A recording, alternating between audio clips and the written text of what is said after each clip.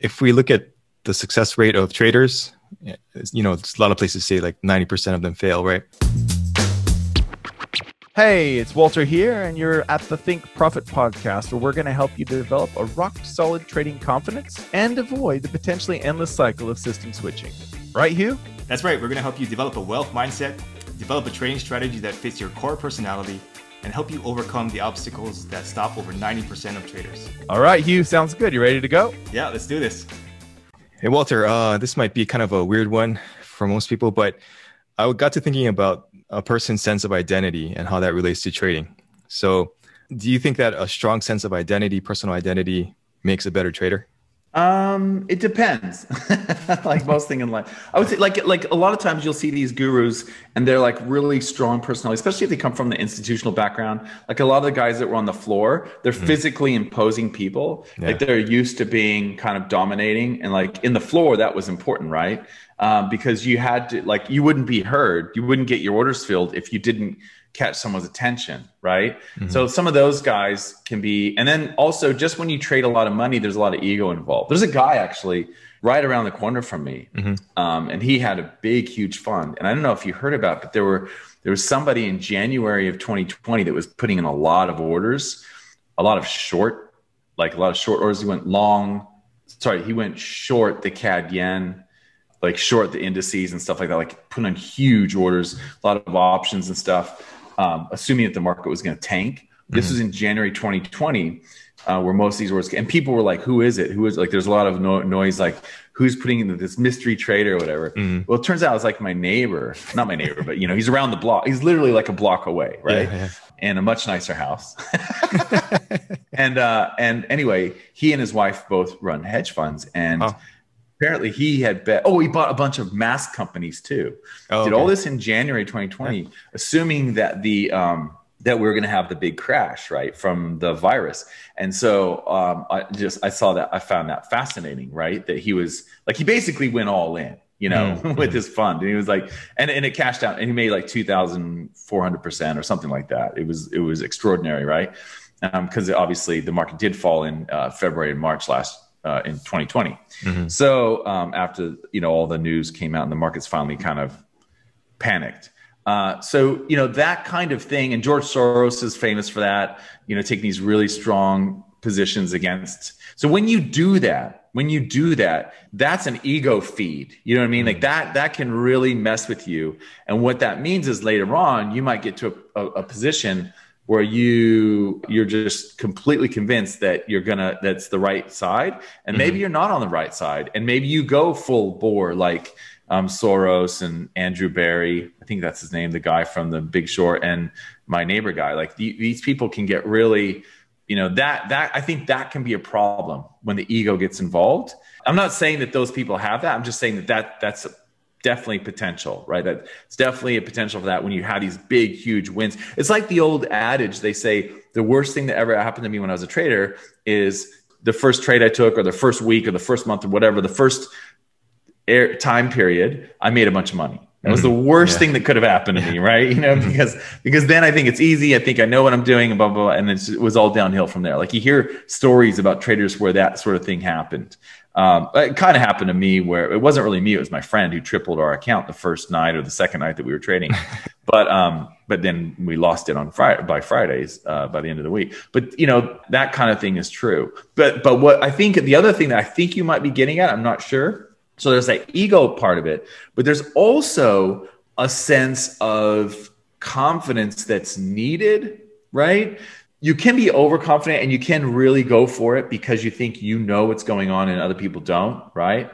Like you're the mind that understands the markets and all that stuff, especially if you're into fundamentals. Like fundamentals get really into that. People that are into fundamentals, I think, can get really into that. But the other side of it is having the confidence that you need as a trader to pull out of those terrible drawdowns. And that to me is discretionary, systematic traders. That's a real big deal, because that's when you're at your weakest. So you and I both know that when we're in drawdowns, that's when you're at your weakest. That's when you are most susceptible to making the big mistake. The big mistake could be doubling down. taking a big, huge position to make back those last 7 losers. It could be trading, changing your strategy and modifying it and saying, oh, well, if I had done this instead, I would have would have avoided all those losers.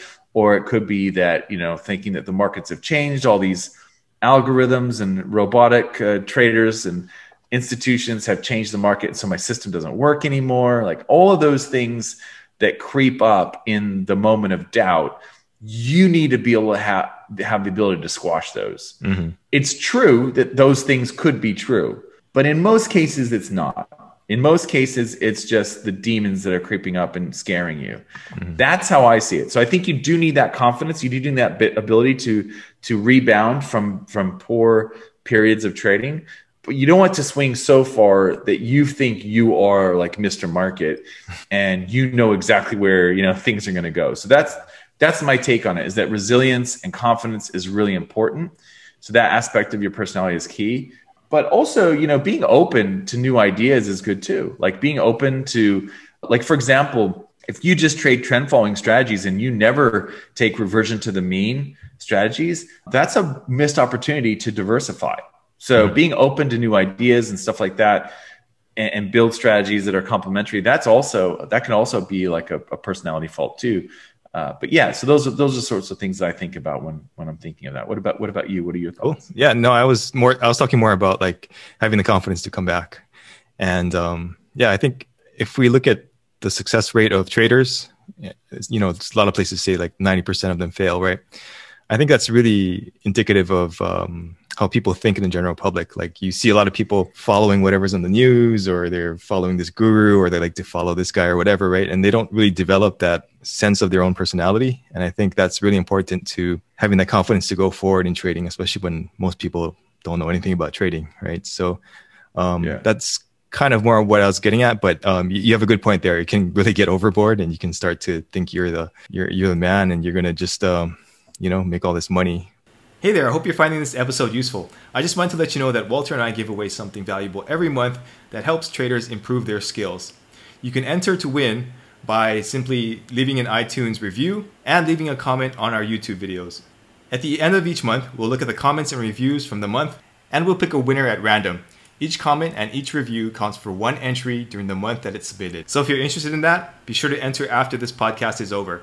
All right, back to the episode. Yeah, you'll see it with these guys that are veterans, especially in the institutional world. Like in the reason why I say this, because I hear people talk about it. They go to like trader groups, because they have these trader groups in Australia. It's called the Australian Technical Analysis Association, ATAA. Okay. And so they'll have these talks, and I've done a few of them or whatever. But like people will come to me that had gone to the talks, and they're like, dude, that guy's crazy, man. He's got so much ego and stuff. And they tell me, you know what I mean? Yeah. But now I think what's happened is some of these chapters, not all of them, the Melbourne one's really good and stuff, but some of these chapters, what happens is they have like, I don't even know if they meet anymore, but when they did, they had free drinks. So people would go there, and that like a lot of alcoholic traders would show up. Because of the free drinks. That totally went downhill from there. But yeah, so you'll hear things about, oh yeah, so and so came, like a famous trader, and they'll be like, dude, that guy's so much ego, and stuff like that. So it's interesting.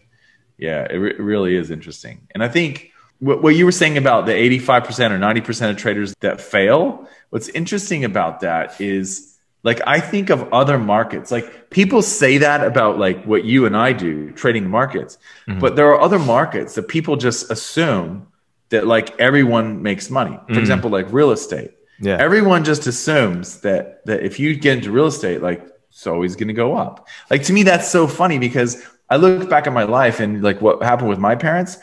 Every time they sold the house, it was at the bottom.